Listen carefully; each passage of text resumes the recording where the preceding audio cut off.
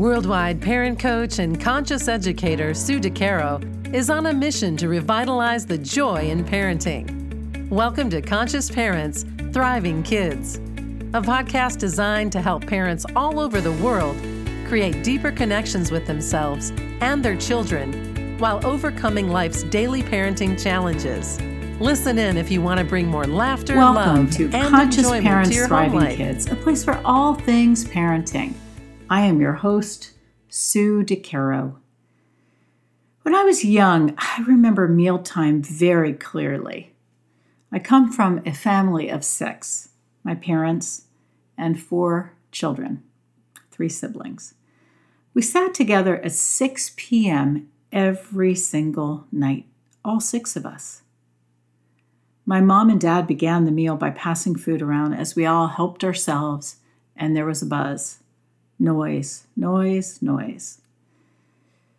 After that, children were seen at the table, but not heard. We got our food, and that was that. We were quiet most of the time.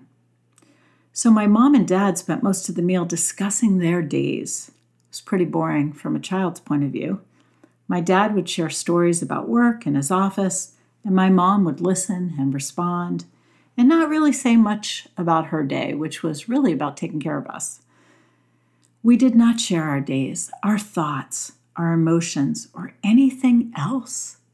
We were quiet. And for 4 pretty rambunctious children, this was pretty difficult. I distinctly remember one meal in which my older brother got extremely mad. I have no idea why.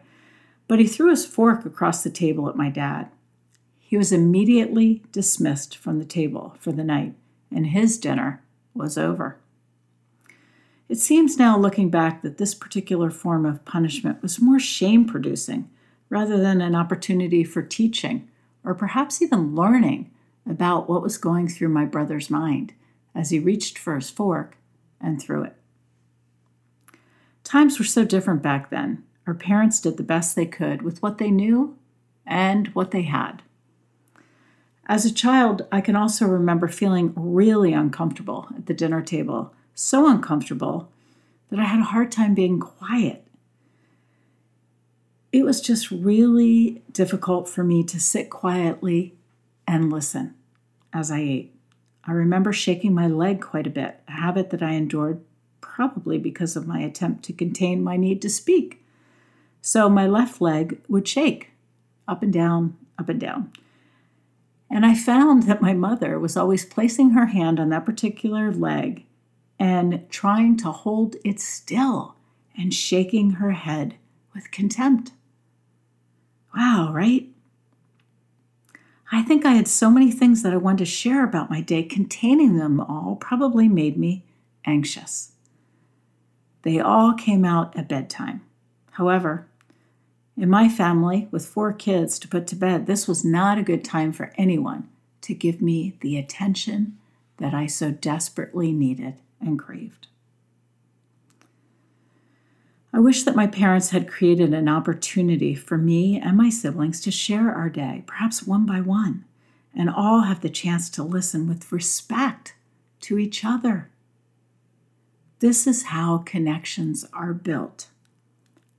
Perhaps my relationships with my siblings and my parents would have been quite different back then if this were the case. And again, parents did the best they could in those particular times.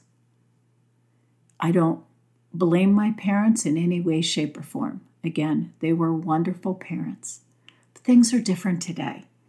And we are different as adults. Our children are different. It's just a whole different time. I would like to think that we have better options to connect with our kids. In my family and the families I work with worldwide, mealtime is a special time to connect as an entire family. In today's society, there's so much rushing around. We're all caught up in this hamster wheel of life. Rushing, rushing, rushing, that we don't always have a lot of opportunity for time together as a family unit. This bonding time can be such an opportunity for beautiful conversations, wonderful connections, where each member of the family has a voice and an opportunity not to only share their day, but share their thoughts, share their dreams, share their emotions, whatever is going on within. It is important that as a family we listen to each other and engage, and in my opinion, engagement is without distraction. Perhaps there's a no cell phone zone at the dinner table. It certainly is a rule at my table. This give and take of thoughts and feelings, presence and attention, and of connection is such a powerful opportunity to truly listen to our kids, learn more about them, enjoy their thoughts, learn about their dreams, have an opportunity to understand who they are today without distraction. Imagine how much value our children feel during and in these special moments of connection. Imagine what dinner time feels like, if you don't currently do this, with everyone sharing and taking turns and listening respectfully and with interest to one another, as we all have the opportunity and the platform to talk. We all want to be seen, heard, and valued, and feel worthy of what we have to share. So how do you create time to bond as a family? Does technology ever get in your way? Do you have a tech-free zone in your home? What was it like when you were young? Did you have a dinner table where everyone ate, talked, and connected throughout the meal? Was everyone seen, heard, and valued? How do you want to do this in your world? What speaks to you? Because remember, your family is about your values.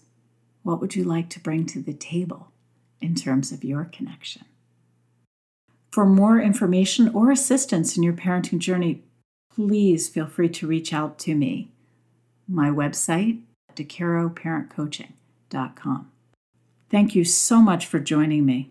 Remember, every moment is a new moment for conscious connections. Thanks for listening to Conscious Parents, Thriving Kids. If you like what you heard, please subscribe, rate, and review at iTunes or wherever you listen in. And be sure to visit DeCaroParentCoaching.com for a free download of 10 ways to connect with your child.